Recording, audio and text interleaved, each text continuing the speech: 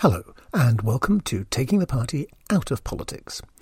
This is a podcast about understanding how politics is supposed to work, why it isn't working, as well as it should be working, and what we might be able to do about it. Because by understanding a little more clearly how things are supposed to work and why they're a bit messed up, we might be able to get things to work a bit better, perhaps even a lot better. Now, this is not a podcast about party politics. This is about politics without the political parties, literally taking the party out of politics. This is about politics, not party politics, just politics. It's about the systems which get us a government, and about how effective those systems are at delivering good government, such as good planning, good organisation, and generally delivering the things we need. This is a podcast about how the systems are supposed to work, whether you're left-wing or right-wing. And this podcast is about understanding what is supposed to happen, understanding why it isn't always happening in the way it's supposed to, and it's about understanding what sorts of things we might do to make things better. This is Season 1, in which we're taking a look at how government is supposed to work from the perspective of us, the voters. In Season 2, we'll be looking at how government is supposed to work from the perspective of someone trying to get elected, and then, having been elected, trying to do a good job. That's where political parties can really get in the way. Finally, in Season 3, we'll be looking at what we might be able to do to make things work a bit better. In the introduction, we had an overview of what the issues are and a general idea of the route we're going to take through this. Last time, in Episode 2, we started to think about why we have a government at all and the tacit, perhaps unspoken, agreement which exists between those who do the governing and those who agree to be governed, what we call the social contract, such as the exchange of our good behaviour and our taxes in return for our safety and for the public services we all need. This is Episode 3.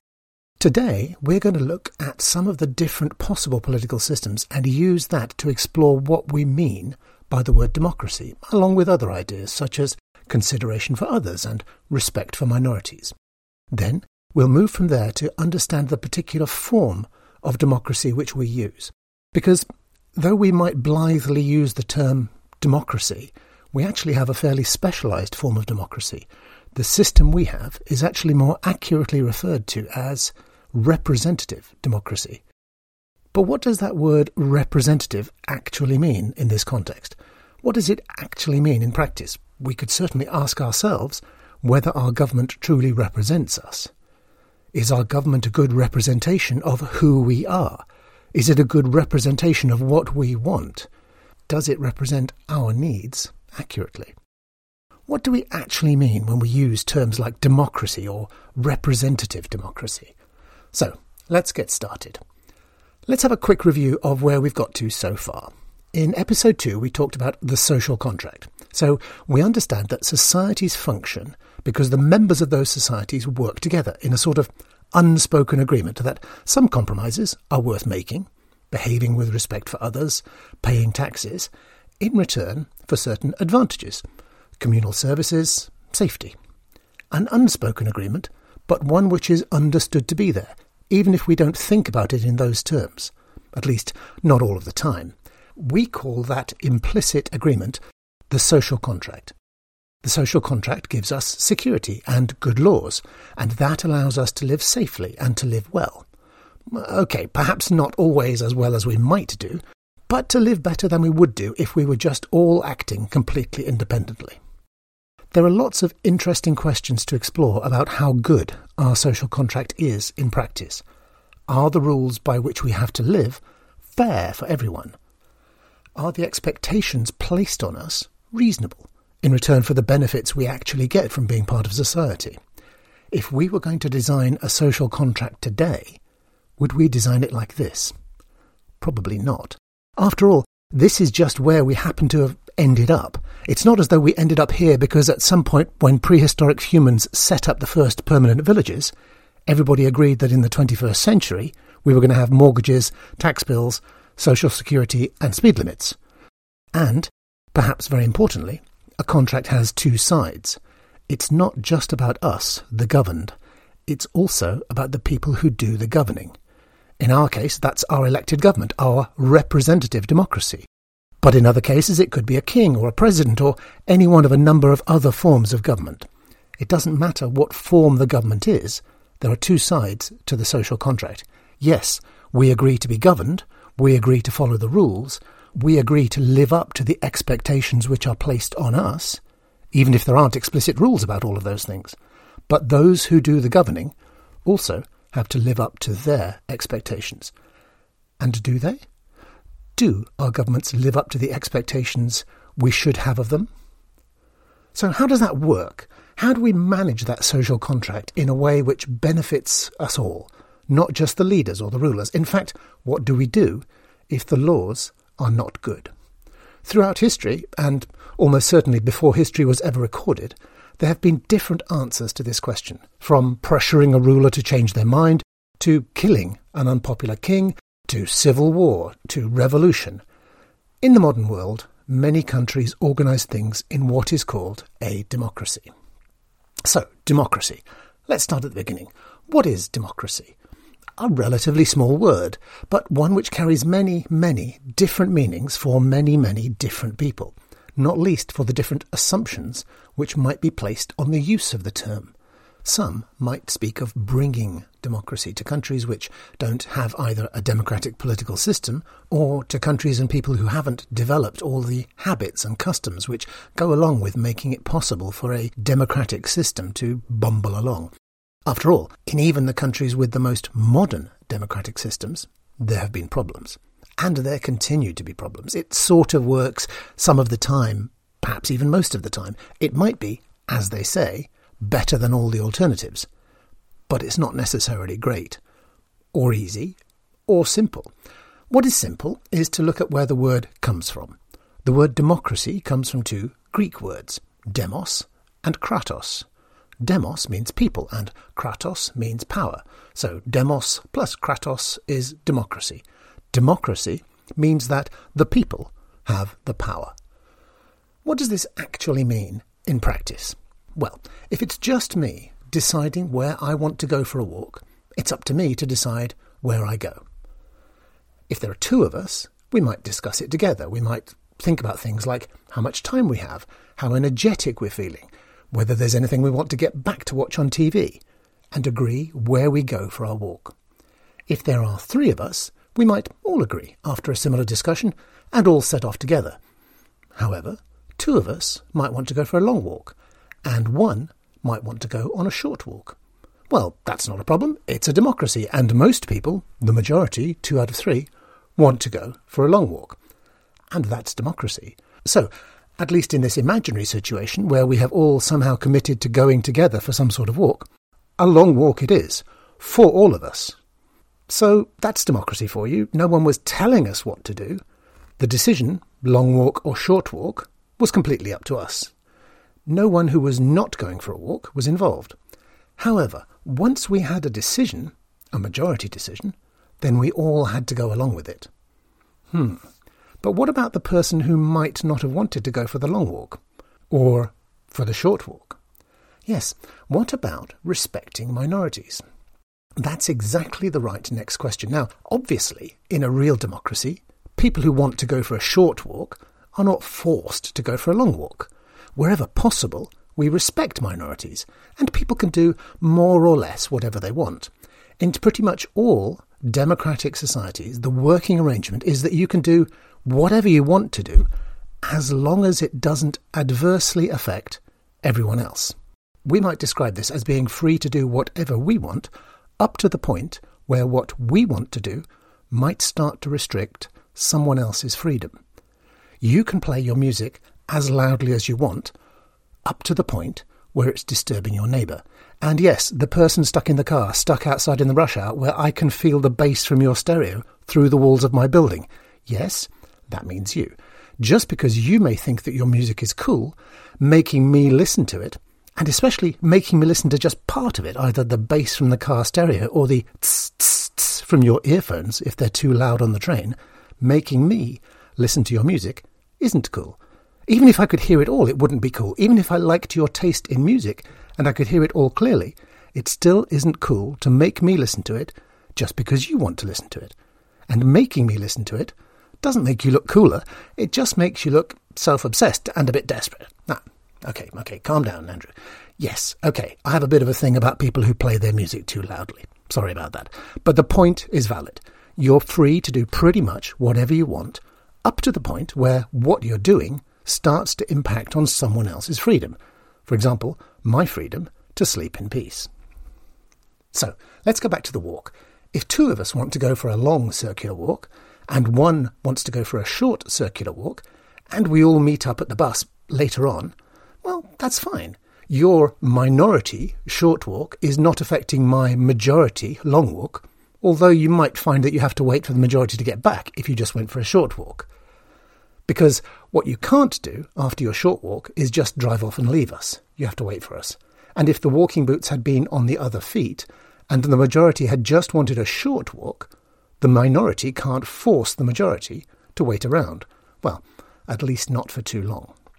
In practice, we might actually be a bit flexible, because we understand that next time it might be us, and we want others to be a bit flexible with us. If you remember back to the last episode, this is pretty much like the idea which the political philosopher John Rawls was talking about when he described the original position. We would want the rules to be set up so that they would be fair, or at least mostly fair, at least most of the time, whether we ended up finding ourselves in the minority or in the majority. All of the time, some of the time, or even never any of the time at all. A bit of tolerance and flexibility, a bit of give and take, can go a long way. So, in a democracy, people have the power, and the majority decides what is going to happen.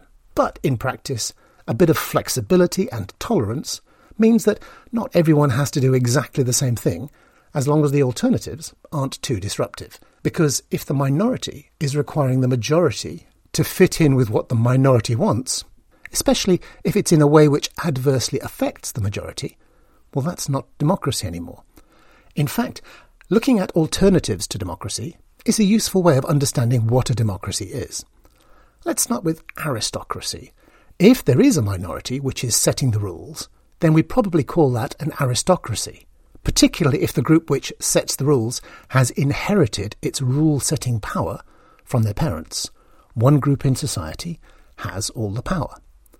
Then there's dictatorship. If there's a single person who is setting the rules, then we might call that person a dictator, and we would be living in a dictatorship. If we called our dictator a king or queen, and we allowed their children to be dictator after their death, then it would be a monarchy. If it's just a few people who have all the power, for example, just the rich people, then it's an oligarchy. Oligarchy often sounds as though it has something to do with oil, particularly because we've recently heard the term Russian oligarch, and we might have some idea that many of them obtained their wealth through something to do with oil and gas, but actually it has nothing to do with oil. Well, not necessarily. Some oligarchs may have made their money from dubious oil deals, but that's another story. The Greek word oligos actually just means few, so rule by the few. So far, I think that we would all recognise that rule by a dictator, or by oligarchs, or by aristocrats, none of those is what we would understand as democracy. But these are all perfectly possible systems of government. There would still be a social contract, at least an implied one. Taxes in return for public services, such as roads and drains. Good behaviour in return for safety. The safety to get on with stuff, living, making a living, meeting up with friends, and so on. And there are lots of other possible variations. One of my favourites is used to describe a time when it was said that the prostitutes and other courtesans who lived and worked in the Vatican actually held all the power. That was called a pornocracy. Or if you prefer something more timeless, a kleptocracy is when officials or a ruling class take advantage of corruption to extend their personal wealth and power, typically at the expense of everyone else, sometimes without even pretending to be honest. Selfish politicians? What? Surely not. If you like unusual word for things, then you might like the word kakistocracy. This is a word for anyone who has ever thought that their government was particularly useless or clueless. A kakistocracy is government by the least qualified or worst people. Some of us might even think, at least at some times, that our governments are just filled with snollygosters, people who have intelligence but no principles, especially politicians. Snollygosters who spend too much time fudgling, giving the impression of working but actually doing nothing. As has been said before, you might think that. I couldn't possibly comment. But is there any point in getting all ut care about it? That means lying awake and worrying about the day ahead. We are all Grumbletonians at times. That means people who are angry or unhappy with the government. We might think that our government is filled with people who are merely ultra-crepidarian. That means people who give opinions about topics they know nothing about. Or even that our governments are just filled with snollygosters. Remember, that was people who have intelligence but no principles, especially politicians. Snollygosters who spend too much time fudgling, giving the impression of working but actually doing nothing. Or even twatting. No, I'm not being rude. Well, not in the way you might think, because that actually means gossiping idly about unimportant things, even though I always used to assume that it referred to using certain social media channels. But on the other hand, lying awake and worrying about the day ahead, ut care, remember, isn't actually going to change anything.